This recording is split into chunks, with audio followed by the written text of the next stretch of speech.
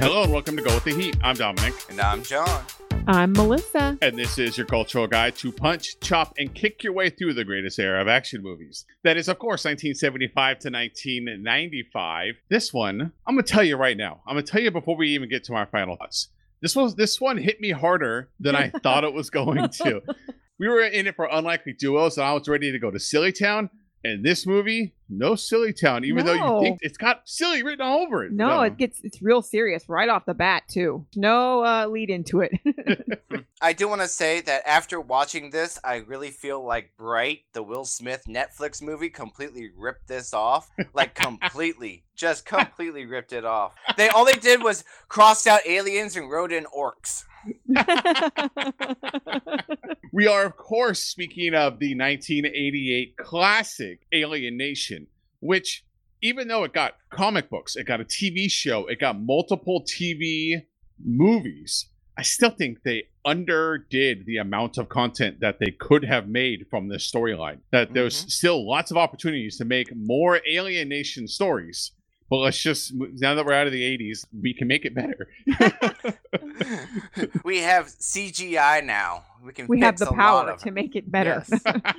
Alien Nation originally premiered on October 7th, 1988. It is directed by Graham Baker. He's kind of a low-key guy. Doesn't do much. Directed The Omen 3, which has Sam Neill. What? Me and Melissa got off on a huge tangent after seeing this. He directed a little film called Born to Ride, with John Stamos as a biker, as a Harley biker that teaches a new military troop who rides horses to ride motorcycles, and then eventually goes into battle with them. Like, think World War II or World War I or something. Can't tell by the trailer.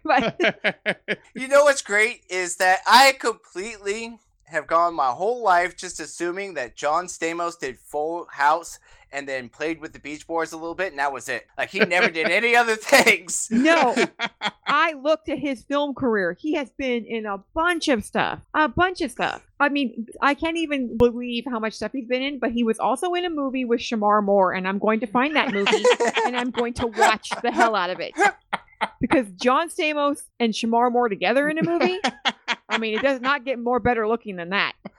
I don't think I want to know any other John Stamos than Uncle Jesse. I think that's all I want to know about John Stamos. Well, I can tell you, though, for as much as I'm in love with that movie and I wanted to see it, I quickly changed my mind because it also stars Joey Harden. And I'm not watching anything with Joey Harden in it. It had Joey Harden in it. Oh, Yes. He ruins everything. He's Stupid ass awful. Joey. He ruins everything. I want to make a quick mention for the producer on this movie, too. Her name's Gail Ann Hurd. She produced some of the classic, like the ultimate classic sci-fi movies, including Terminator, Aliens, and The Abyss. A lot of like 80s and 90s sci-fi. Gail Ann Hurd is the one producer behind those movies. And also, to add even more sci-fi chops to this movie, it is written by Rockne S. Bannon. And I had a little note on this, but I'm going to get out of John's way because John's super sci-fi guy. And if you are super sci-fi, you know who Rockne S. O'Bannon is, even if you don't recognize the name. He started out as a writer for The Twilight Zone. He was also a writer for a little something called SeaQuest 2032, which, if you've ever seen Sea Lab on Adult Swim, that's what they're making fun of. Bigger than that, so like, his writing on The Twilight Zone helped him get this gig for Alien Nation. He went on and wrote a bunch of the TV movie stuff as well. And that helped propel him to one of my favorite all-time TV shows, Farscape. He created and produced Farscape, which is a cult sci-fi show that instead of trying to use early 2000s graphic, they sought out the Jim Henson experience. And they used Jim Henson basically built them aliens and with movie magic and makeup and Muppet and built the show out of that. And it's one of the funnest shows ever. I've always loved that they went with the Muppets rather than trying with the fake CGI like everybody else. It was a fantastic show, and it also propelled Ben Browder and Claudia Black would go from that and get leading roles in Stargate SG-1, which would run for 30 years, apparently. And then since Farscape, there's a Farscape comic, and there's a bunch of people who want to bring Farscape back, me included. They stopped making the TV show, but they started making the comic book, and there's a lot of fans of the comic book now. But beyond all of that, he's also behind some of my other favorite canceled shows, because he hasn't had quite as much luck over the last few years. You know the show, the sci-fi show Defiance?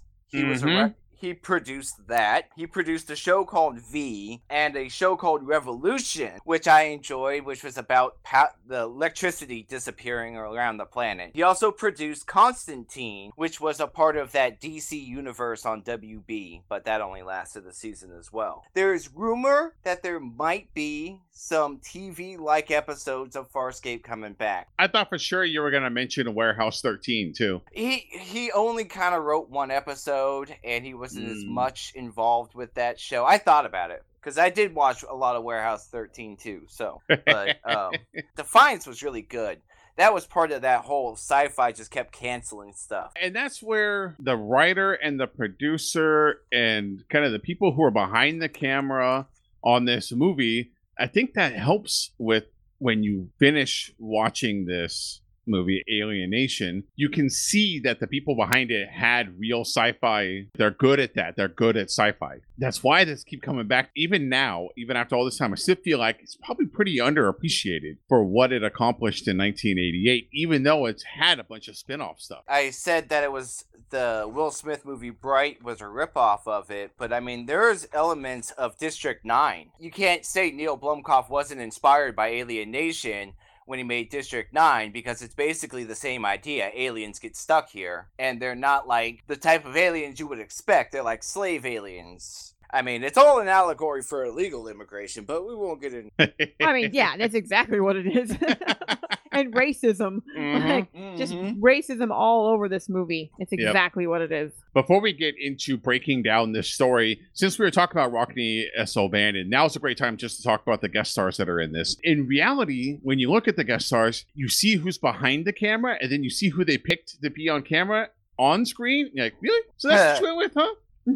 That's who you picked? Okay. What do you got, John? First, the big guest star, obviously, is James Caan, who plays Matthew Sykes. James Caan, pretty iconic actor. It's funny, he doesn't really consider this, he almost talks about it like it's kind of a I needed the money kind of deal.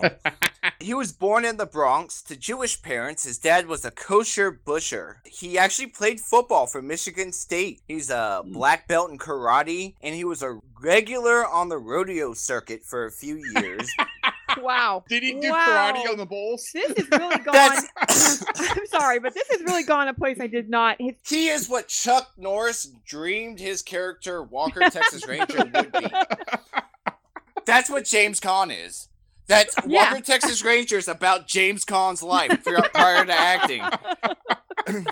It would be his time at Hofstra that he would fall in love with acting. He would start out by doing some stage stuff, and then his first real big role would be El Dorado in '66 with John Wayne and Robert Duvall. And then he'd follow that up with the TV movie Brian's Song, where he plays Brian Piccolo. Brian Piccolo was the Bears running back who died, and the TV movie is a lot of the movie that men will admit to crying to, but also another big stepping stone in his career, because that got him noticed to get the role as Sonny in The Godfather in '72. He'd follow that up with stuff like The Gambler, Thief, Rollerball, which is just up there, I mean, totally. You know, Gambler, Thief, Rollerball, all award-winning. Yeah, that was quite a movie, that Rollerball. Just shout out to Rollerball. The 70s version, listen, this wasn't very good. We have a better version that's got LL Cool J. And Chris Pine. No, Chris... What was his Klein? Chris Klein. Chris Klein. Yeah. Yes. And Rebecca Romaine Stamos. Rebecca Romaine something now. I don't know what her name is now. Rebecca Romaine. And it does end up being the better version. How did it go? It was like seriously deep, that movie. He would actually take a break from acting for a number of years after his sister died of leukemia, get kind of into a dark depression, a lot of drinking, a lot of drugs. He would have kind of a late comeback in the late 80s where he would show up in Dick Tracy and then Misery. And then lately, he is probably most predominantly known in the 2000s for playing Big Ed DeLine on Las Vegas. Melissa knows what I'm talking about there. Yep. I just So- didn't even think about that until right now. I'm like, oh yeah, that is him. That show never got the ending we deserved. It never did. I'm we still never got the disappointed ending we at all you. needed for that show.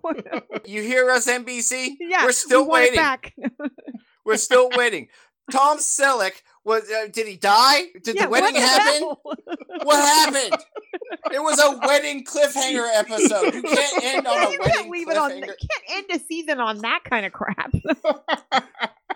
So the last thing I want to throw out there is James Caan's son, Scott Caan. Pretty accomplished actor himself. He was in Gone in 60 Seconds, Varsity Blues, the Ocean's 11 movies, and then he's been a reoccurring role in Hawaii Five-0. So that brings us to our next guest star, Mandy Patinkin. He plays San Francisco. By the way, the character's name was originally supposed to be George Jetson, but Hanna-Barbera said no.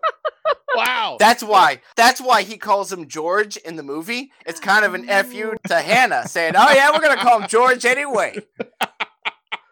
Yeah, because they So- all have names like that. Mandy Patinkin, he was a good friend of Kelsey Grammer. He actually helped him get the role on Cheers. His first big role was The Princess Bride, in which he played Inigo Montoya. You didn't know You that? killed my That's the father. same guy. Dominic's That's the face same was- guy. Dominic's Wait. face was priceless when he realized that was the same. Yeah, That's the same guy. I wish we That's the recorded this same on guy. video. You were like, you should have. You should have. it's him. No. Listen, if that's the same guy, then the real Mandy Patinkin died, and they put a body double No, in his He's place.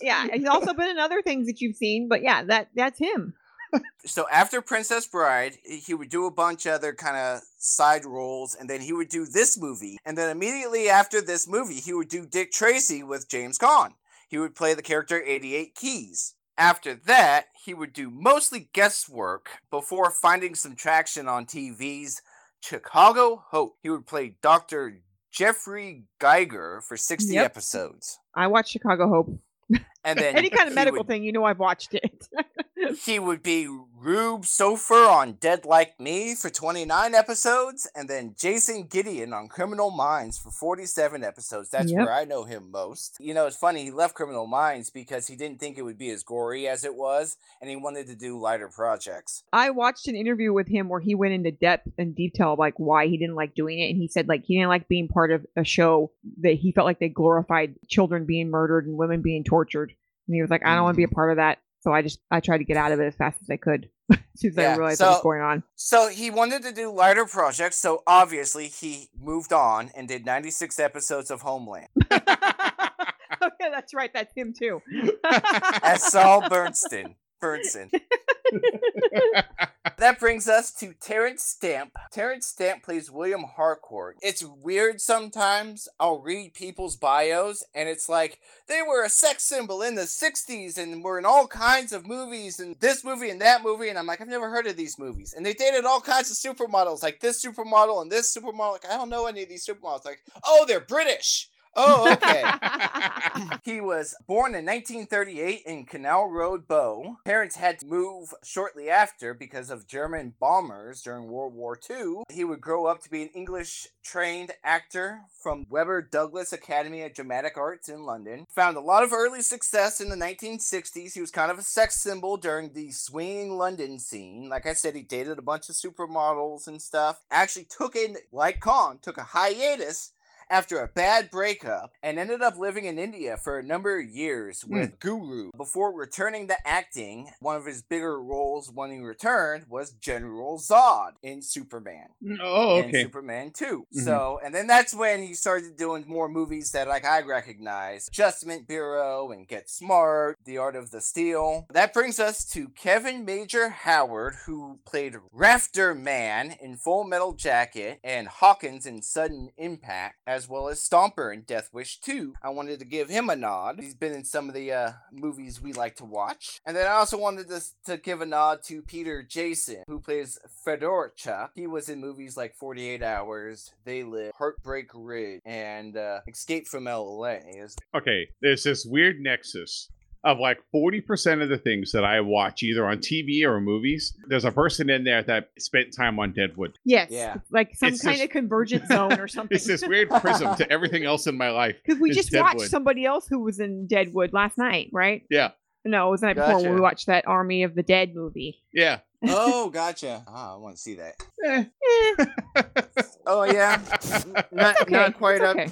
not Eh. quite up to the George Romero. I don't want to spoil it for anyone who has the not spoil it, but like set their expectations and be like, oh, I'm going into it waiting to be disappointed. So if you have seen it, email us goldtheheat@gmail.com. I'd love to talk about that movie. I have lots of opinions about it. Here's controversial opinion number 1 about Army of the Dead. Dave Bautista, not bad. He Yeah. was all right. Oh, Yeah, he was Yeah. good. Yeah, he was good in it. I thought he was good. all right. Well, there Surprise. we go.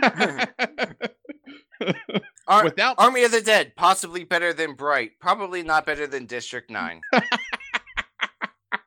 sounds about right. That's about. I think that's yeah, we're talking.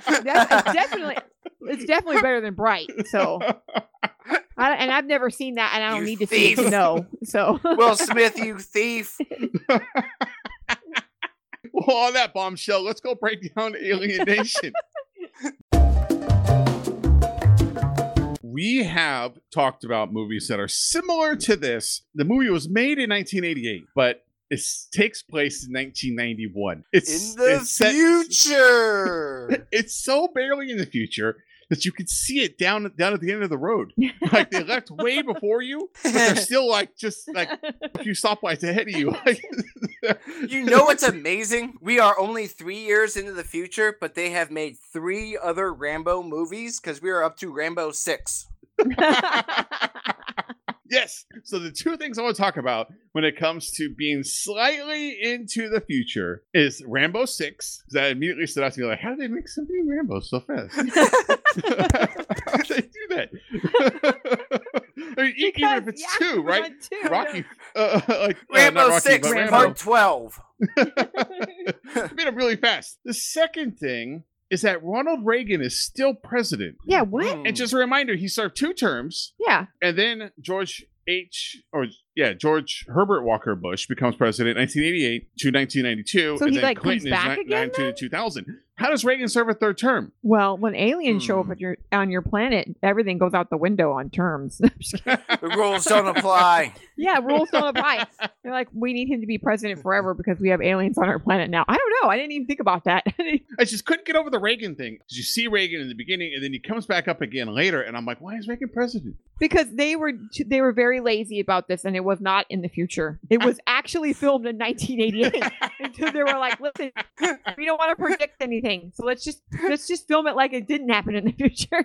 That's true because the Reagan speech that they used, we talked about the aliens, is some other really famous Yes. speech that we all recognize. So lazy. They should have made like some random guy president. That's better than. I don't like it when they use. I don't know. Maybe I'm not. I mean, I'm the only one that thinks this, but I don't like when they use actual presidents in movies because then you're like, this is really far fetched. Like I know when Obama gave that speech, okay, and it wasn't for when aliens landed. Yes. Or, Yeah. I know when Bill Clinton gave that speech, and it was not for whatever. Like they're gonna blow something up, or it's so dumb. Especially when it's supposed to be the future. Because it's like, this is supposed to be someone who's supposed to be elected later, like not just like, hey, we just dug up some random presidential footage from this year. He was in Berlin. Hey, yeah, get that footage. It's lazy. It's very Mhm. lazy. Now I'm starting to wonder if they just covered up like Rambo 2 with a number 6. That is blasphemy.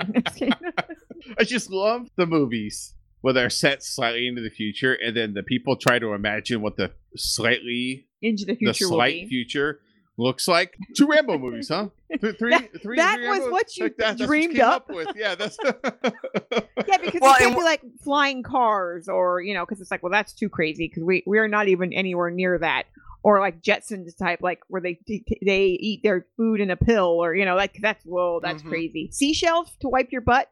Maybe we can do that. That might be a thing. We might need that. And what gets me too is it's like immediately in the opening scene, they make a point to show you the Rambo 6. See, we're in the future, guys. But then they make no effort throughout the rest of the movie to make anything remotely, like not even a paper with the wrong date on it. Like, they're literally driving like a 1985 Buick Park Avenue. Yeah, nothing is in, I was going to say that right now. Nothing is in the future other than like there's Rambo 6 and whatever. Nothing. None of the cars, none of their clothes. They don't have like phones in their car. They don't have anything that screams like, oh, this is futuristic. It's all like, no, this was made in 1988. All these cars were built in 1988. You can tell in the stock footage that they use when the aliens come. They're showing the news is showing when the aliens come. It's all these country yokels out in the desert. Getting out of their cars, looking at the alien spaceship. For 3 years, they've had an alien spaceship and nothing. No new breakthroughs, no fancy futuristic technology. Like, come on. Like, no ray guns. Yeah, do they not let the aliens create anything? Like, can't the aliens get in a spaceship? Can't they create a spaceship and fly away? We immediately get down to business with the racism. Because we go to the bar, they keep talking about how the aliens are strong, they're smart, they're hardworking. We find out later in the movie that they were bred for manual labor. Some other race made these aliens for manual labor. They come to Earth and they get put in the exact same scenario. They're just allowed to have some more autonomy than what they've had in other places, but they still live the demeaning life because the people at the bar are throwing stuff at the bartender and talking down to him. So they're all just working these low pay, menial jobs. And then the hard work, the backbreaking labor, as we find out later, that they spend most of the time in. Most of them work in that methane plant because they don't get hurt from it. But I don't understand because they said a lot about them, how like they're really strong and they're bred for like manual labor. But then when they were interviewing people, when they're talking about the aliens, like in the news, they were saying, one of the people was saying like, well, they're so smart. They learn everything so fast. What is my kid supposed to do? He can't compete with that in school, that they learn so fast. Their brain's not like a human brain. It's like, okay, but what is it? Are they dumb laborers like, who are strong, or are they really smart? It's weird. It's like no other issue we've ever talked about where people blame them for taking their jobs and being here illegally, but they usually get stuck with all the crap jobs. I don't know. I mean, it's but like they're a bunch of criminals, obviously. Like, we immediately see them committing a crime. Bunch of damn illegal aliens. Wait a minute. In Slagtown, that's where you're going with. We meet Tug and Sykes for the first time. They're driving around talking about the slags. I don't feel comfortable using that term. I'm sorry. That's a very insensitive term. It's a vile term. All right. Okay. Newcomers. Thank you. Thank you. They're driving through Slagtown to look at the newcomers. We all know what that stands for. Yes. We all know what that is supposed to mean. Some other word that starts with an S. So let's just not. There's drunks on the street. Hookers. The best part about the drunks thing is that they get drunk on the spoiled milk, and that's legit. Like that's my clever. favorite part in this movie. Clever. That's not just that, but their whole diet: the spoiled milk and then eating the raw beaver. I'm sorry, but how is that sustainable? How many beavers are there? I don't know. I've considered eating a few beavers in my time.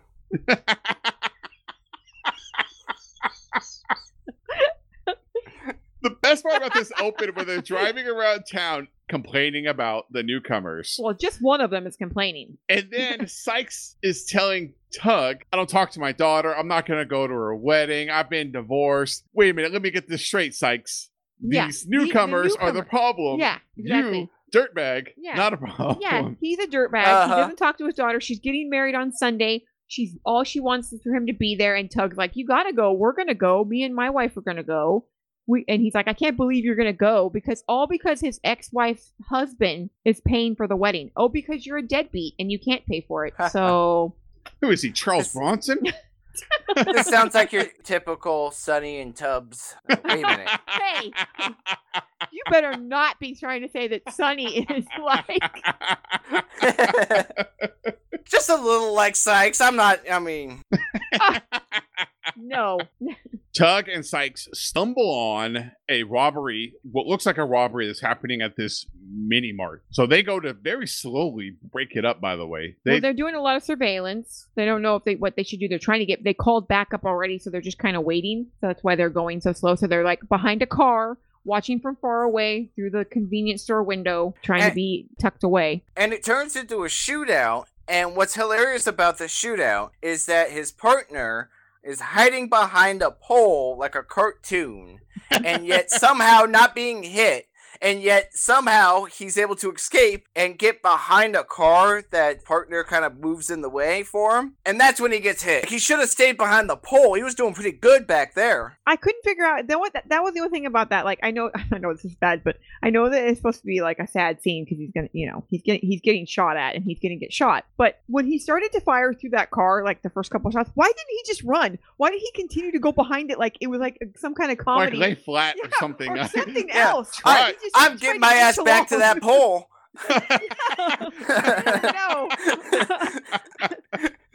I know it's not supposed to be funny. It's supposed to be it's supposed to be a serious moment, but well, it's not that serious because A, like it's talking about, they shoot through the car and he doesn't try to escape. And then B, Sykes comes over and sees it like, oh, shucks.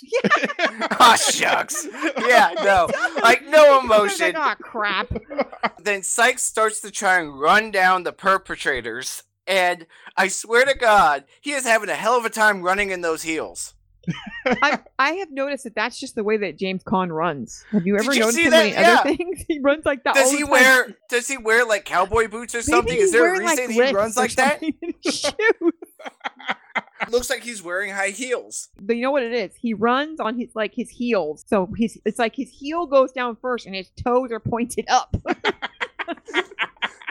The slowest foot chase in movie history occurs. It's like he's not even trying. We do see two things here, though, is that A, the newcomers have different weapons. Wherever they got those bullets from to be able to shoot all the way through a car. Yeah, it was like they called it like an elephant bullet or something. Yeah. And they have this drug, which obviously the rest of the movie is about this drug that they use. And it's not just about makes them feel good, but it's like PCP and steroids and coke all rolled into one. Yeah, it makes them like invincible. They can't be taken down. Yeah, they call it bath salts. Well, that too, but after Sykes finally takes down the other newcomer after the newcomer takes the drug, the police come. They pull up like right then too, and they're kind of like, "Oh yeah, it happens. Sometimes these newcomers are really hard to take down. Okay, have a good day." No, remember he takes down one, but another one attacks him from behind. Oh yes. So he's like fighting for his life. He's fighting for his life, and then that one he never really sees him from behind. He's like strangling him, lifting him off the ground, like squeezing him after he took down the newcomer who took all the drugs. And then the police start coming.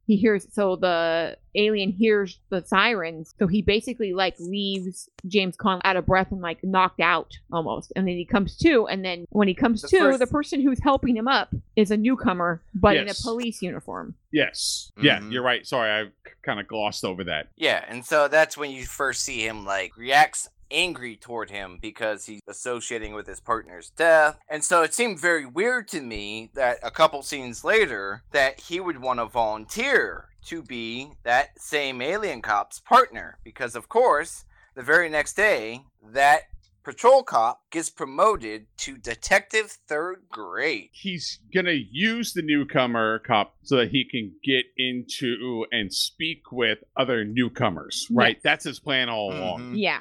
And he tells San Francisco from the very beginning, that's what he's using him for. Like, I'm just using you. Yeah, because, don't talk to me, don't do anything to me. I'm just using you. Yeah, because Francisco is like, thank you so much, because no one will work with him because he's a newcomer and everyone's really racist and prejudiced against the newcomers and they don't want him there already. And it's this pet program of the mayor to have him be promoted. It's great for community outreach and stuff like that. But San Francisco thinks that he's doing it to be nice and like he's reaching out. And so he's like, he gets some donuts and coffee and stuff. And then come to find out, he's like, no, I don't really want to work with you. I'm just using you to get what I want. So we're not going to be friends. And by the way, I'm not going to call you San Francisco because that's a ridiculous name. So I'm going to call you George. George Jetson. Suck it, Hannah. Side note on that, and I don't know if this was the intention of the writer and director, but that's a common thing for minority groups. where you have a very ethnic name Mhm. that's very hard for English speakers to say. Yes. And then they say, well, I'm not going to call you that. It's too hard for me to say. And they make up some other name to call them. I mean, that's what they did to people coming over, right, in Ellis Island. They were like, well, you're never going to be able to use that name. So but you're also right, like at work. You could be like, my name is, like something very ethnic. And they're like, I'm not going to call you that. That's too crazy. I can't even pronounce that. You're going to be Sam from now on. My dad's name is Alfonso, and he never went by that. Because when he went to school, there was not very many. He's Hispanic, and there was not very many Hispanics in school. He was one of like 2 or 3 in his high school. So instead of being different, he always went by Al because he didn't want to be. Well, that's the example that I'm talking about. Is that there would be other people who say, "My name is Alfonso." They're like, "Nah, I don't like Alfonso. That's a very ethnic name. I'm just gonna call you Al." Yeah. Like, well, my name's actually Alfonso. His name was never Alfonso after that. It was always just Al, and he wouldn't, it's not something he would do. Like, no, people didn't. He worked with them for 20 years, and they didn't know his name was Alfonso. Well, little do you guys know, but in my native tongue, Sykes means shithead. And they all the aliens know it. Mandy Patinkin does a really good job at this point in the movie. You feel like he's your dad. You got this, Sam. Yeah. You can do this thing. He's got the donuts and the coffee. He's not that good of a shot, but he's going to get better. He means well. He can make the joke. Mm-hmm. Right? He calls him a shithead. Yeah. Meanwhile, Sykes is so wrapped up in, give me the biggest gun you got, this Magnum 44 with a scope on it. Yeah. By the way, the future looked very much like 1988. Just completely. Not like Harley Davidson and the Marlboro Man, in which the near future was so cool because everyone just lived at the airport. And had black trench coats that were like bulletproof. There was nothing bulletproof. And by the way, they still had Winchell's Donuts in the future. Okay, so Sykes and Francisco are supposed to be working a different case. They're supposed to be working not the Mini Mart case, but the Hudley or the Hughley case. Hughley, yeah. Which is another newcomer that was they found him dead. Yes. And they don't know if they thought maybe it was like a robbery or like he was robbed on the street. But instead, Sykes says we should investigate this Mini Mart murder and we should go to the morgue and go see the bodies, go talk to them to find out what they know, what the doctors know. Because there's a connection between the two. Because I think they're going to be connected. And Francisco's looking at Sykes. But those are not our case. That's not our case. Yeah. But of course, Sykes wins in this moment. They go down to the morgue. More people in the morgue being unnecessarily short and racist against the newcomers. Which is kind of strange. But has a newcomer assistant. Francisco goes straight to the newcomer. Like, yeah, whatever. I'm going to talk to this guy. Yeah, and they start talking about like what kind of levels did he have. Him and the two newcomers are speaking in their native language. And he's telling him like, give me the test results. Don't tell anybody else what the test results show. Just give it to me. Or whatever this level thing is. But the irony of it is that the guy who works for the morgue not treating them like they're human or not treating them like they're people, right? Because he's like, isn't it crazy when you open them up, they look like this? And I don't know how to say it because they're not people, but not treating them very humanely. What the hell?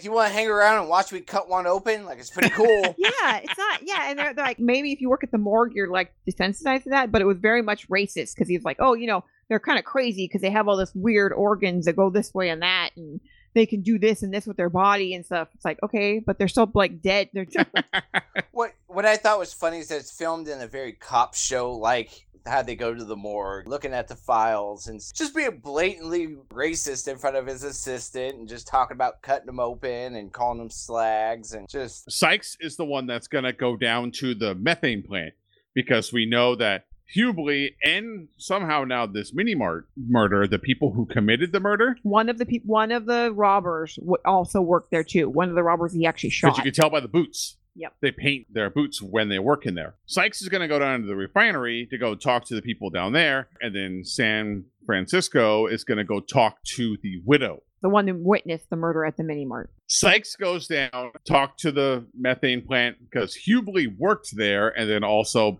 by chance, one of the murderers also worked there. Everyone liked Hughley. The manager recognizes one of the other people in the photo. But hey, no one's called in sick or anything. No one showed up to work. We have nothing to report here. And then after Sykes leaves, behaves like a cartoon villain. Well, Sykes is like going to go into this one area where it's like these two double doors. And he's like, no. You can't go in there.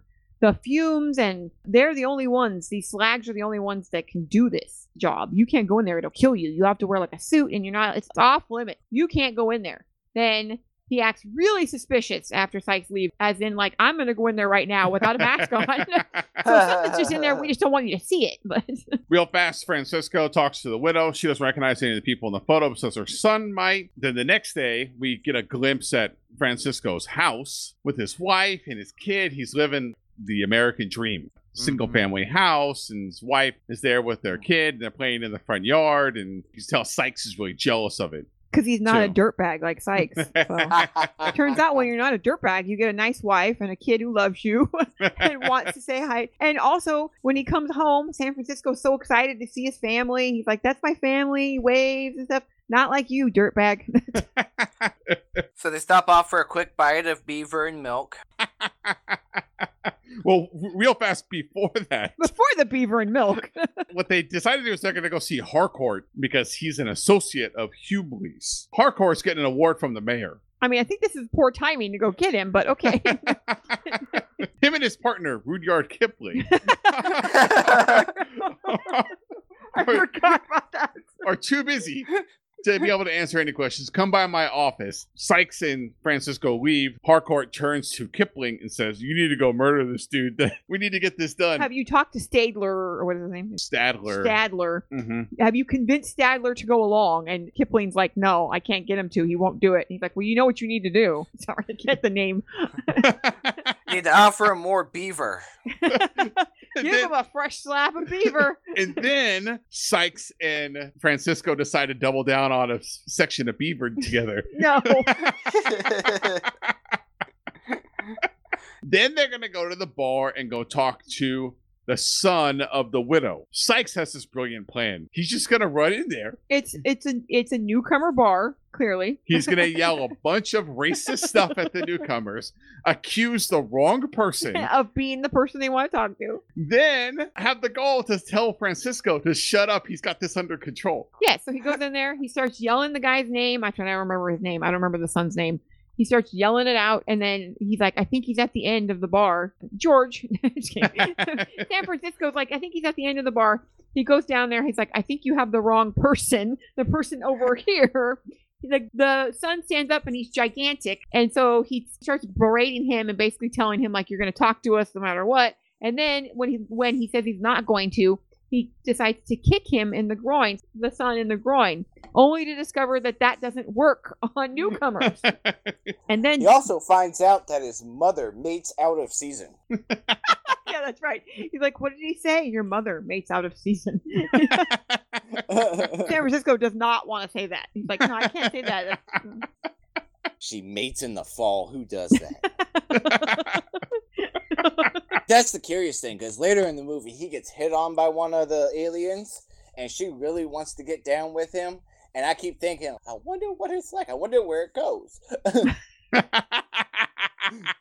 I mean, it's true. If the males don't have like the same anatomy. But okay, let's be honest though. She had the same anatomy as a regular woman. Yeah. She had breasts. And that's the interesting thing about the newcomers in this movie. They're like not being that inventive. Luckily, newcomers can wear the same clothes. Yeah. They could just go to Kmart. And remember, we forgot a key scene where they go to get the dead guy's stuff, and inside it is a condom. Remember? Oh, and yeah. then it's not one of the newcomers. It must have been somebody else's condom. There was the other guy that was the driver. Yeah. And so they go get the stuff.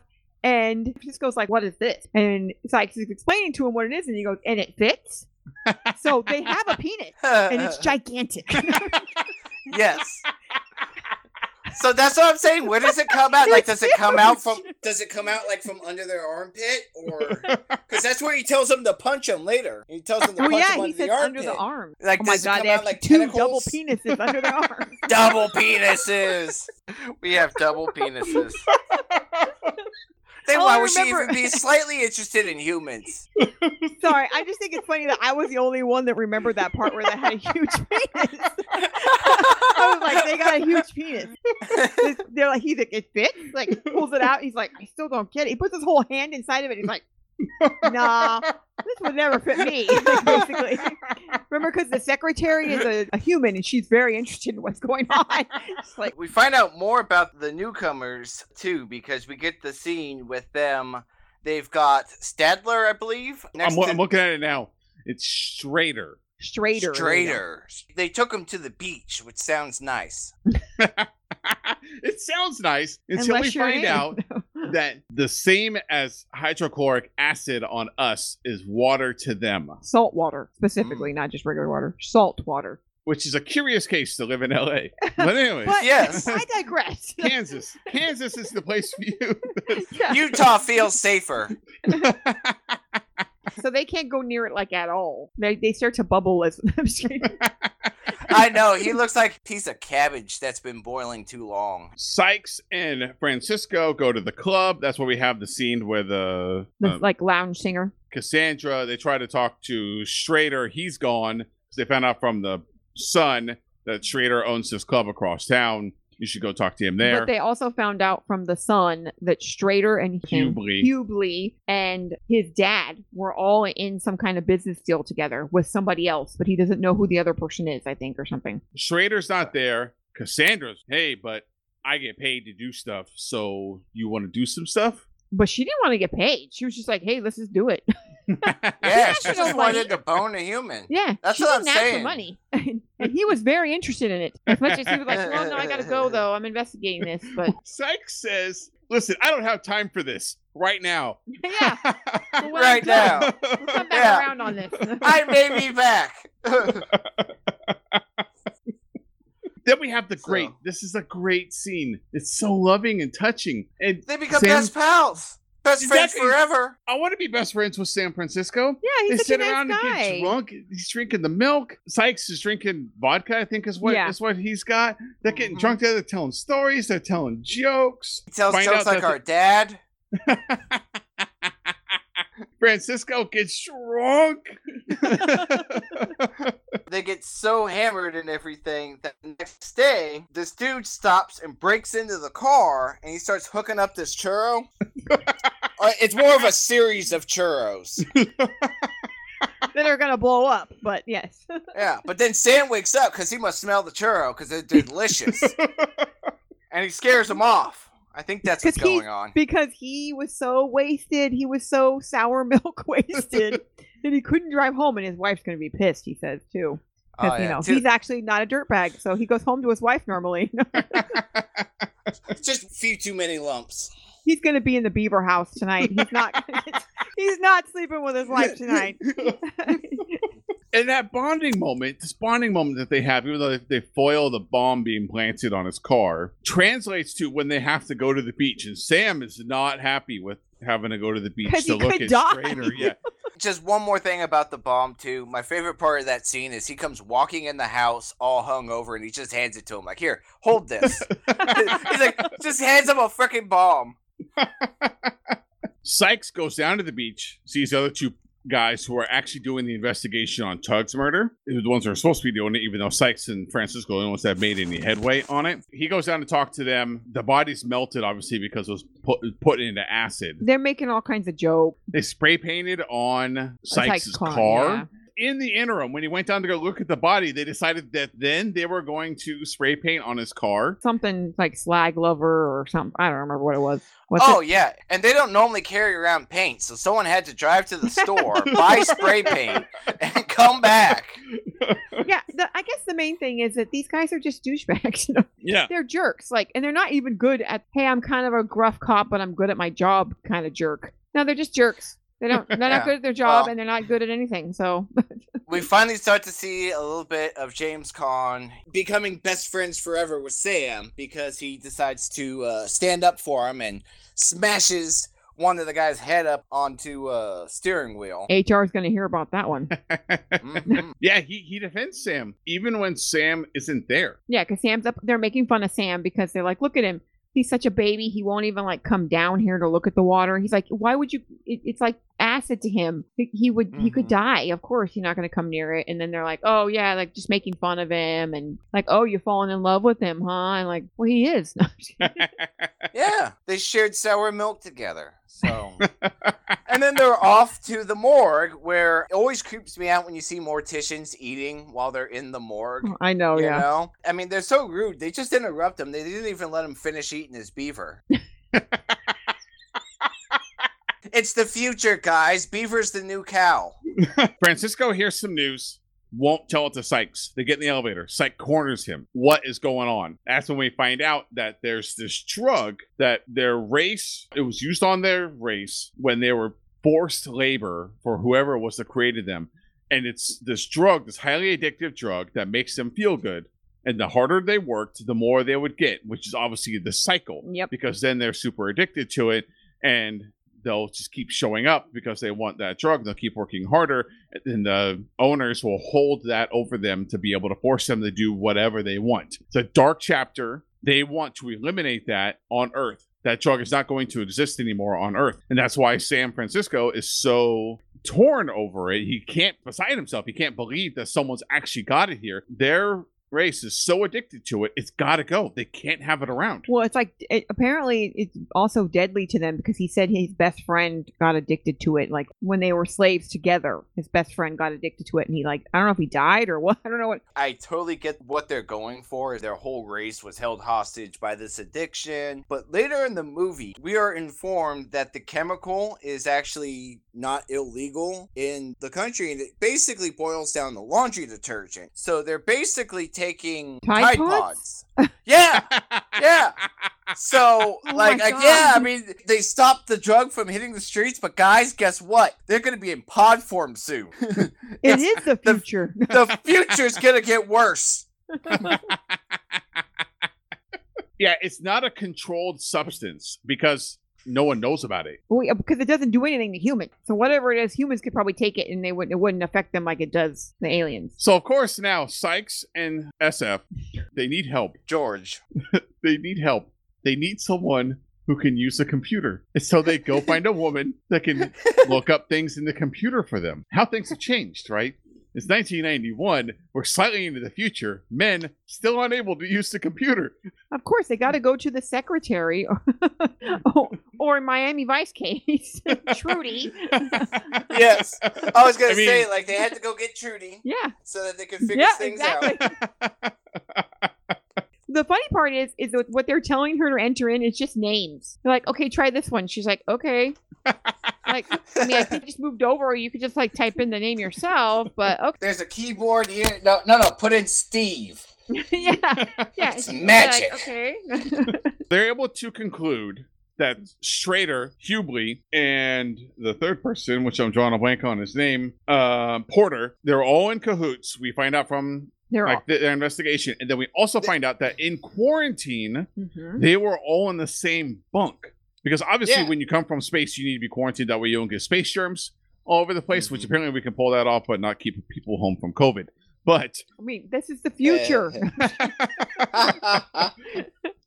At no point during the investigation, we're like, I wonder if these people were roommates at any point, you know? Yeah, because San Francisco talks about how he was in with the Porter's son. So then they figure out that they were all in the same bunk, and there was a fourth person because there's 4 people in the bunk. And who's the fourth person? Harcourt. I don't know where Kipling was, but pretty far into the movie at this point. We haven't had a car chase, guys. I'm starting to think it's not actually a cop movie. I mean, it's not like Tango and Cash where it starts out with one. They go down to the refinery. Next step, what's going on down at the refinery? They see the manager is walking out with a sandwich. No, I'm just kidding. Sees him. Goes, oh, snap. I better run into the drug room. The place I don't want them to investigate. I better run in there with no mask on. Also, where it's like supposed to be poisonous, but it's not. Well, and Sam basically grabs him while he's running in and basically opens the door with his face. So yeah, Sam's a little bit feisty. Yeah, he goes Sam's all a little rage. feisty. George goes nuts. He goes in there, smashes everything, just off the rails, nuts. Tell me that the stuff that they were using to make this drug did not look like the little guys in Fraggle Rock when they were building them. Remember the cities where they build them and they look like those like glass pieces? That's what it looked like. I'm like, he's smashing up Fraggle. This little guy's called. I don't know. I'll have to look it up. Hold on. I'm going to look it up while we talk. Go ahead. Then they want to know, okay, where's the drugs? Because now that I see what you're making, I know what's happening. Where do they take the stash that they made? And the manager says they took it earlier that day to a club called Encounters, which is Schrader's bar. So that's where they're going to go next to go break up this deal with Harcourt. Fraggle Rock, the Dozers. There we go, the Dozers. Yeah. The Dozers, they build those little cities. So we're off to Encounters in pretty much the last scene of the movie. So it's all going to take place in this area. First, we see that Harcourt's going to do this deal. He's going to sell the drug to these other people. They're actually able to manufacture it. He was bunked with a person who was a chemist and knew how to make it. Apparently, they don't need much because that quantity was more than enough for what the buyer was looking for. If it is mostly laundry detergent, you can pretty much buy that anywhere. Francisco walks in and says he's got the bomb that was supposed to be planted on his car. Accuses Harcourt of murder. That's when Harcourt tries to say, "You can't arrest me for drugs. This isn't a controlled substance." Like, yeah, but I can arrest you for murdering all these other people. And then he says, you murdered whatever, Strader. I can't forget that guy's name. Yeah, right? Strader. And then that's when Cassandra goes crazy. Shredder. You killed Tubbs and Shredder. She goes crazy and tries to like pull out a gun or something. And is that what she does? She tries to pull out a gun, doesn't she? Mm-hmm. She just stupidly ruins everything. I'm just kidding. SF gets punched in the newcomer nads. Goes down. Gigantic dicks are down.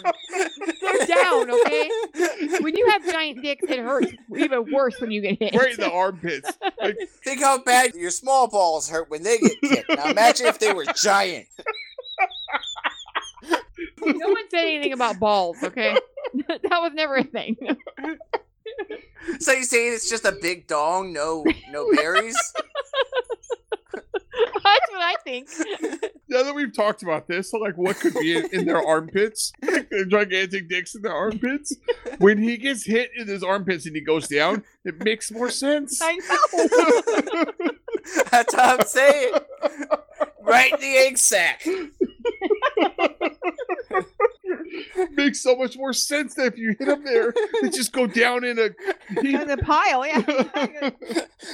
Their stomachs hurt, all three of them. Sykes saves SF from Kipling because he's got that gigantic gun. He punches Kipling in the big dick too. Yes. After Kipling kills a cop, by the way, then they chase after Harcourt, which is heading down towards the ocean. Obviously, Francisco's getting a little nervous here because he's running along the pier. Here, the car chase is heading down to the ocean. The car wrecks. He has to pull Francisco out. He moves him out of the way. He's hurt real bad. Kipling's stuck in the car. Looks like he's going to make it up, but then the car explodes. Sykes follows Harcourt down. Harcourt's at a dead end. He can't jump in the water to be able to escape, so he's stuck. He's just going to roid out. Yeah, so he just takes the drug. Just takes all of the Tide Pods, ODs, and dies, and that's the end of the movie. They go back to the Buick Park Avenue, and they're all just kind of hanging out. Everything, you know. They're making jokes and like talking about how his son told a funny joke, and they're like, "Oh, I've heard that one too." He's like, "Stop me if you've heard it." And it's like I've heard it. Stop. It's not funny. So then he happens to mention that he took all of the Tide Pods, and turns out these guys don't OD. They turn into a beautiful butterfly. Or they turn into a cannibal. They eat their internal organs. A giant cauliflower monster. He's like a mix between the Predator and Frankenstein, right? I kind of got Predator meets vampire vibes. He's kind of got a Nosferatu kind of pale. I would say it's more like a zombie. The way he eats them is like gross and disgusting, and like a vampire would just eat your blood, right? This guy like rips their stomachs open and eats like every part of their body. Yeah, so apparently if you OD on this stuff, beaver is no longer enough. Nope. Obviously, they have to go and find and kill the giant cauliflower monster. So James Caan still runs like he's wearing high heels. Don't put those toes down. Just keep running on those heels. They're doing the search, so they've got Sam is on one side of the police car, Sykes is on the other side of the police car, and then the police cop, whose name we don't know because he's not going to live long enough to care. I think his name's like Sullivan, because they're like, Sullivan! Sullivan! Yeah, so he sees him, so he guns it with the car and completely leaves them in the dust, and then when they get up there, he's all dead, and it's like, what are you doing, Sullivan? What are you doing being all dead? You're in the car because you're not helpful. Yeah. Like, they don't want you to shine a die. Yes, you're just supposed to drive behind them with the light. Yes. You know James Caan can't run that fast. Sometimes you got like the gout just flares up. I can stay in for a couple days. Of course, Sykes is the one that finds Harcourt. Little bit of a battle, tries shooting him. He's just a bullet magnet, won't go down. Harcourt is. Then Sykes runs. He knows he's not going to survive if Harcourt catches him, but little sneaky bugger runs and jumps onto a boat and then jumps from the boat to a dinghy as the boat's going out into the water. So now Harcourt's stuck.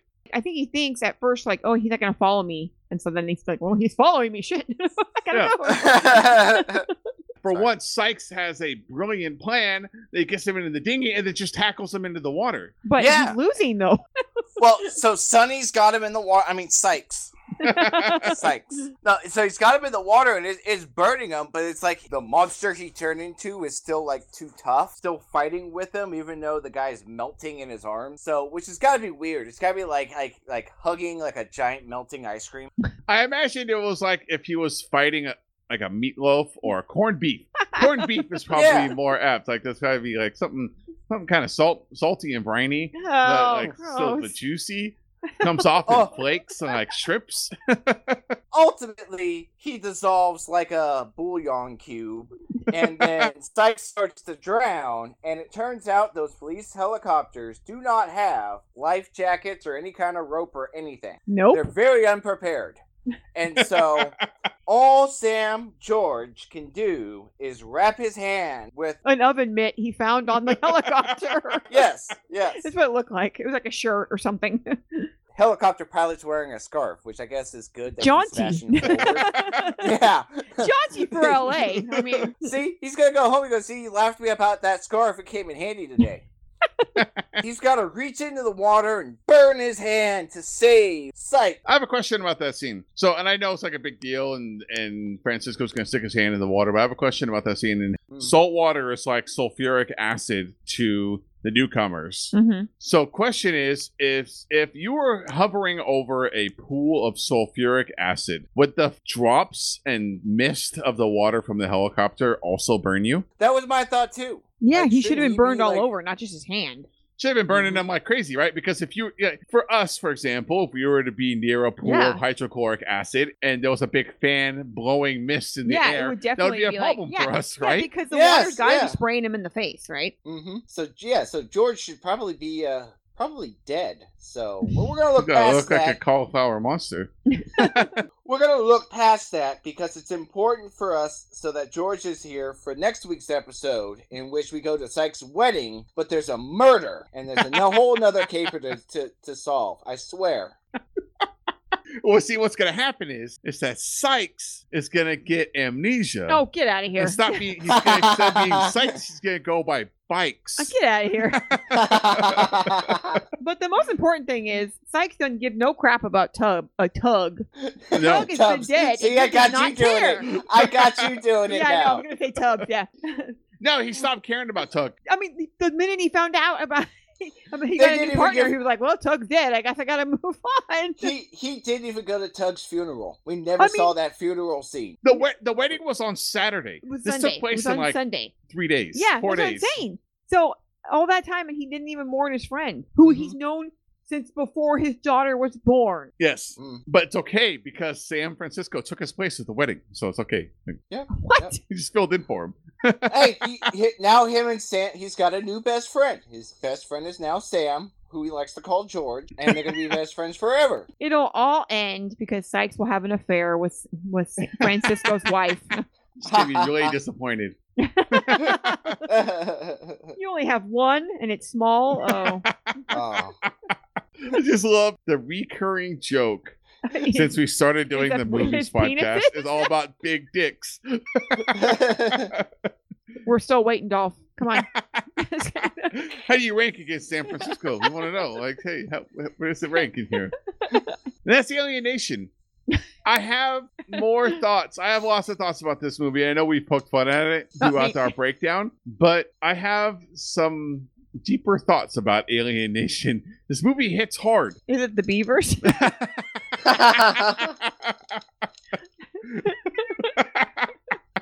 It's what the big dicks do with the beavers. That's has me really concerned. The best episodes are the ones full of innuendo. This movie, it's really good. It's really good. And I wasn't prepared for that. I was prepared for cheesy 80s sci-fi, right? And this movie ended up being really deep. So I'm going to save more of that, but... I think we're going to have a different opinion. Let's save it, though. Well, before we get there, let's go break down the music. Sorry, I can't even think of music that's in this. I'm having a hard time. Well, just wait, because it's going to get better. All right, John, as Melissa said, there's music in this movie. I was so locked into the story, wasn't really paying attention to what was happening with the music. What do you got for us this week? So it has actually got some really good music in it, to the point where it was hard to kind of pinpoint one thing to focus on because it was such a star-studded music lineup. And to make it worse, there were some really big songs that were covered by other really big bands. So we're going to do this as kind of a quick hitter. We're not going to focus on any one specific one for too long. Going to throw some quick stuff out about each one. That way we don't spend too much time talking about any one specific band. Which I know is surprising because you didn't even realize there was music. But let me start it off. I'm remembering now. That's right. There's all these scenes where it's got these big songs, but they're cover songs. So it starts out with You Really Got a Hold on Me by Smokey Robinson, born William Smokey Robinson Jr. He's an R&B Motown legend and the former frontman for the Miracles. And something quick about him is his favorite uncle Claude actually gave him the nickname Smokey. He used to take him to cowboy movies when he was a kid, and him and his uncle came up with cowboy names. His name was Smokey Joe. He told people his name was Smokey Joe until about 12, which he dropped the Joe and just became Smokey Robinson. Our next song is Surfin' Safari by the Beach Boys. Beach Boys are made up by Brian Wilson, Dennis Wilson, and Carl Wilson, who are all brothers, their cousin Mike Love, and their friend Al Jardine. Their 1966 11th studio album, Pet Sounds, is largely considered to be among the most influential albums in music history, and they're one of the most commercially successful bands in history, selling over 100 million records. So what gets me with the Beach Boys all the time is that I remember the surfing stuff from the Beach Boys. You don't think about their whole collection. Pet Sounds, that album, gets always listed on top 10 greatest albums of all time. They did some really experimental stuff there. And so the Beach Boys really were the America's Beatles. Yeah, that's true. I guess I never thought about it that way because they did do a bunch of experimental stuff. Yeah, so after they had the poppy hits, they did a bunch of experimental stuff throughout their later years, which they all got strung out on either drugs or alcohol. So they're pretty much the Beatles. Our next song is Sitting on the Dock of the Bay, written by Otis Redding, but performed by Michael Bolton. It was actually released on Michael Bolton's 87 album The Hunger. But nobody gives a shit about Michael Bolton. So Otis wrote the song with guitarist Steve Cropper while vacationing on a houseboat in Sausalito, California's Waldo Point. They recorded it twice, but it was still considered to be unfinished when Otis died in the plane crash. After his death, Cropper talked them into adding seagulls and the wave sounds post-death because that's what Otis wanted for the song. And it's largely contested who actually does the whistling part, but Cropper insists that it was Redding who did the whistling part. There's one of the covers. The other cover, Sympathy for the Devil, written by Mick Jagger and Keith Richards of Rolling Stones, and that was performed by Jane's Addiction. What? So, and that's actually when they go to the club scene before the lounge singer starts hitting on him. She's up on stage to Sympathy for the Devil by Jane's Addiction. So wait, two things about this. One, it was kind of a weird song for that scene, and I get where they're trying to come from. It's kind of a weird song. But two, Jane's Addiction was around in 1988. Oh yeah. Mhm. How long were yeah, they no, around they've been before that? They've been around a So long time. Jane's Addiction actually broke up in like 91 originally. So like they were like the first of the alternative grunge bands. They're made up of Perry Farrell, Stephen Perkins, Dave Navarro, and Eric Avery, who was replaced by Chris Chaney. They were formed in the late 80s when Farrell was original band broke up. Him and Perkins left and formed Jane's Addiction. The name Jane's Addiction comes from their housemate and self-proclaimed muse, Jane Banter, who they lived with. The original suggestion was Jane's heroin experience, but they thought that was a little too on the nose. So they made it a little bit more vague with Jane's Addiction. So what happened with Jane's Addiction is that they released like 3 albums really quick, and then they broke up because Farrell and I believe it was Farrell and Perkins were deep into drugs, whereas Avery and Navarro weren't. And they were like guys, we don't want to do this. We don't want to be around you guys anymore. So everyone split up and started doing side projects. Dave Navarro joined the Red Hot Chili Peppers in like 1993. Farrell and Perkins would go on to start Porno for Pyros, which is just a great band. So, but that moves us to our next song, Scary Monsters by the great David Bowie. So you guys see why I couldn't just focus on one person, Otis Redding, David Bowie. I thought we had Jane's banished Addiction. Bowie from music forever. I thought so. So the only thing I will tell you is that he was born David Robert Jones, which is also the name of the bad guy in the first couple seasons of Fringe, which I thought was great. Oh yeah. He also had 11 #1 albums, also sold 100 million worldwide, and starred as Jareth, the villainous Goblin King, in the cult film Labyrinth in 1986. He also was in the cult film The Man Who Fell from Earth in 1976, in which he admits that he did way too much cocaine and didn't really know what was going on.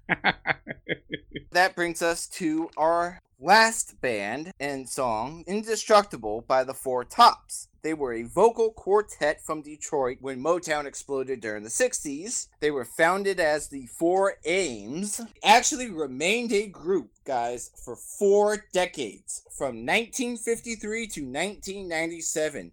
They toured and performed and continued to make music. Damn. So, I didn't realize it was that late into the 90s. yeah, and what's even more incredible, or I guess one chance of fate, is that in December 1988, they were supposed to fly home on Pan Am Flight 103. That flight is also known as a disaster called the Lockerbie bombing, which they were supposed to return on that flight, but they had a performance on the Tops of Pop show and overslept. Well, that flight a terrorist bomb ended up detonating and crashing in Scotland. So, yeah, they ended up escaping one because Tops of Pops kept them out late at night. So, wow, yeah. crazy. And so there's your music, there's your quick hitters. Obviously, I mean, Tops of Pops, David Bowie, Jane's Addiction, Otis Redding, Smokey Robinson. I mean, pick your poison. I could have talked about any one of them, but that gives you a little bit about everybody except Michael Bolton, who can fuck off. I'm so glad we're on the same page. All right, I totally forgot all the music because of it does fit with the movie because of everyone's names too. So it's supposed to be like pop culture, Yeah. infused with in there, which is interesting because it's supposed to take place in the future. Anyways, let's go give our final thoughts on this movie because it sounds like we're not all going to be on the same page. Let's go give our final thoughts. Okay, before Melissa gets a chance to be able to speak, I'm going to chime in here with my final thoughts because I've been kind of hinting at them throughout the whole rundown. I really did like this movie. I had seen it, but as a kid, it's one thing that's going to be in common. And anyone who's listening to this, 100%, your dad also loved this movie. My dad did. Everyone's dad loves this movie. Saw it that way, kid. Watch it now. Like, wow, this is really deep. This hits on a lot of socioeconomic, race stuff that was happening, that's still happening, especially in LA. They just do a really good job of saying things without saying them. It's not really hidden. It's still at the surface. It walks like a duck and quacks like a duck. Yeah. but it's you come to the conclusion if it's a duck. That's basically what happens here, right? And I think they do a really good job. And I think what seals it though is Mandy Patinkin. He does a really good job, and it's weird with the aliens because they're so human-like that it's hard to think of them as being non-human, because they wear the same clothes, they're the same shape, they eat roughly the same food, right? They're basically humans. But Mandy Patinkin does a really good job, and he really makes this movie, because everything else is kind of meh. But Mandy Patinkin really makes this, and that's why I'm hooked on it. He does a really good job of passing along and making you feel like where he's coming from. James Caan does a good job because he's supposed to be an asshole, and he does a good job of being an asshole. And but I think we should figure out where he's not an asshole. So I think the two together, it works. The duo works out, and that's why they become friends at the end. It just moves too fast. There's some story problems. But Mandy Patinkin is the one that really makes this, and I really liked this movie, and I really liked him, and I really like the story they're telling. So, Melissa, what are your thoughts on this? I agree that one of them is fantastic at his role, and listen, James Caan is. I'm sorry, though this might be an unpopular opinion, but I don't think James Caan is anything. He's the same character every time he plays something. Tell me how he's different from playing that role as to being the dad in Elf. The dad in Elf, he's a huge dirtwad who treats his family like crap, alienates him, and then they don't want to be with him until like they finally Christmas magic happens, and then he realizes what a jerk he's been. So like, yeah, he's good at that. He's good at that role, at being a jerk. My problem with the movie is that it's not silly. There's no silliness. It's an alien movie. There's not enough like crazy alien stuff. They just kind of look like snake. Like they have funny shaped heads and they're spotted. Okay, gotcha. It's not going to be silly. It's going to be serious. It's serious, but they don't take a stand on anything. It's a movie where they don't have a point. Great. You are showing us what it's like for racism, but there's no like, hey, we should really be not doing this. At no point is there like a big like moral statement made about how like being racist against whoever this is supposed to be about, fill in the blank for whoever you think it's about why it's bad. And no one ever learns a lesson except for Sykes. He changes his mind. And they become friends. And it is about friendship. I will say that. It is a good movie about friendship. But you're right. There isn't some other bigger cultural change. Only Sykes is the one that changes his mind. Sykes is the one. They are still, at the end of the movie, the most pivotal thing at the end of the movie is that where is Sam Francisco and his family sitting? They're sitting all the way at the back of the and no one's near them either. No one's near them because no one wants to sit next to them. They're still just a bunch of racist jerkwads through the whole movie. So yes, I mean, I get it. I would be okay if it was like, hey, you know what? We're going to be really silly. They're going to bust out of these big eggs and like, I'm talking about like, I'm not a sci-fi person. Like, I'll admit that right now. But there's not even that. So there's not even any funny things. Can I read you a quote from James Caan about the movie? So when asked about Alienation in 1988 during an interview with the AV Club, this is his response. James Caan said, "Why the fuck? Why would you bring that up?" Yeah, well, I don't know. I don't have too many. I mean, I loved Mandy Patinkin. Mandy was a riot, but I don't know. It was a lot of silly stuff creatively. And we had this English director who I wasn't really that fond of. I mean, nice guy, but it was just one of those things where, you don't quit, you just get through it. It certainly wasn't I wouldn't write it down as one of my favorite movies, but it was pretty popular. Yeah, I mean, I think that really sums up the whole movie. I think that James Caan wrote that about the way I'm talking about the movie. So, like, I'm listening to your response and I'm thinking about that quote. And I'm like, that was the same quote that basically what James Caan said to the AV Club. Yeah, I mean, it's just a movie. Exactly. Did it have 100% had a lot of potential to be a groundbreaking movie about racism and all of that? But did it do any of that? No. Was it funny? No. Was it zany? No, except for dicks in their armpits. And that they eat beavers. I guess I just have to come to the conclusion that now that I've been a dad for so long, I just gotta be into dad stuff. Maybe that's why you like it, because you're a Alien dad. Nation's a dad movie. So, anyways, John, what are your final thoughts on this movie? Okay, so as a big sci-fi guy, I will say that I love this movie because of what came from this movie. Obviously, Farscape and some of the other stuff and other people that bounced through. Also, all of the Alien Nation spin-off stuff. What I'll say is that a lot of times it seems like we pick these random movies. And one thing that I really enjoy is that there's a lot more influence behind all of these movies, even if it's just stuff that's as silly as this person ended up getting this role in this other movie. Like I was saying earlier, you can see parts of Alien Nation in like a bunch of other sci-fi movies. I specifically pointed out District 9 because it has the same kind of setup where the aliens kind of showed up, they're stuck here. It's actually a pretty big movie in, as far as science fiction goes, because it gets pulled from a lot. And then like I was giving crap to about that Will Smith Bright movie, which is basically him having to take on the first orc partner and being a bastard to him the whole movie, which is essentially what this movie is basically about. And then you just change drugs to magic wand, and that's Bright. It's still getting ripped off today. It's still influencing sci-fi projects today. It's such a good movie compared to a lot of the sci-fi we could have chosen from 1988. So Enemy I mine. would definitely put Alien Nation above Harley Davidson and the Marlboro Man, being that even though they're both set slightly in the future. I encourage you to go out and check out Farscape just for the Jim Henson experience stuff and the way they filmed it and everything. I really just want to say, fuck you, Michael Bolton. Fuck you and the horse you rode in on. And that's going to do it for us this week on Go With The Heat. We hope you enjoyed this episode. We would love to hear from you, unless your name's Michael Bolton. Or Chuck Norris either. You can We email us. really burned those bridges, didn't we?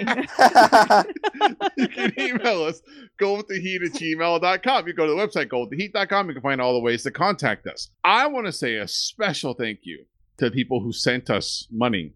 We've had some people that have sent us some PayPal. One is we talked about making this podcast more accessible. We're using that money to be able to make it more accessible. Use the money that was sent to us by our Canadian friends to pay for the transcription service. Yep, pays for the transcription service and the tacos. And also just a little, if you're thinking about it too, you have to like, hey, you know what, there's some people that gave them money, donated money for them to be able to pay for the transcription service. I might do the same. So I want to let you know, there's no limit to how much you can give. Oh yeah. It doesn't have to be $10. You want to give us 1,000, 10,000? PayPal won't stop you. If you got it in your account, you can give us like 100,000. No one will say. I'm not going to say anything. You want to give $1 million? We'll take it. Yeah, I mean, yeah, we'll take it for sure. Whatever's the cap on PayPal or Square, like in Patreon. Hey, there's only one way to find out what the max is on Patreon. You just go in there and put in the max. Keep putting money in there until it tells you to stop. But if you don't have any money, which you understand, there's people that don't have any money. You can also send us food. We accept food. Ways. Now, we haven't received any catalytic converters yet. We know the post office is slow right now. So there's still a chance. Some catalytic converters could show up. Listen, the best time is do it at night. And do it in neighborhoods that they don't normally have to deal with that kind of stuff. So they just the converter part. We don't need the header. We don't need the muffler. Just the catalytic converter section. That's easier to ship. All right. If you're not into stealing, breaking into people's cars in the middle of the night, you can also share the show. Let other people know about the show. That'll help us a bunch. You can write us a review on your podcatcher platform of choice. Give us 5 stars. Then tell in there what the best method is for stealing catalytic converters. Go into detail. Let everyone know this is how you do it. You can find these kinds of cars. It can't be a car low to the ground. Can't get anything. You gotta look for those crossovers. They're kind of high off the ground. Leave your review in your podcatcher platform of choice, whatever you want it to be. I mean, if it's about stealing catalytic converters, let me know. Email me, gowiththeheat@gmail.com. I want to see that review. That's going to do it for us this week. We hope you enjoyed this episode, and we'll see y'all next time. Bye, pals.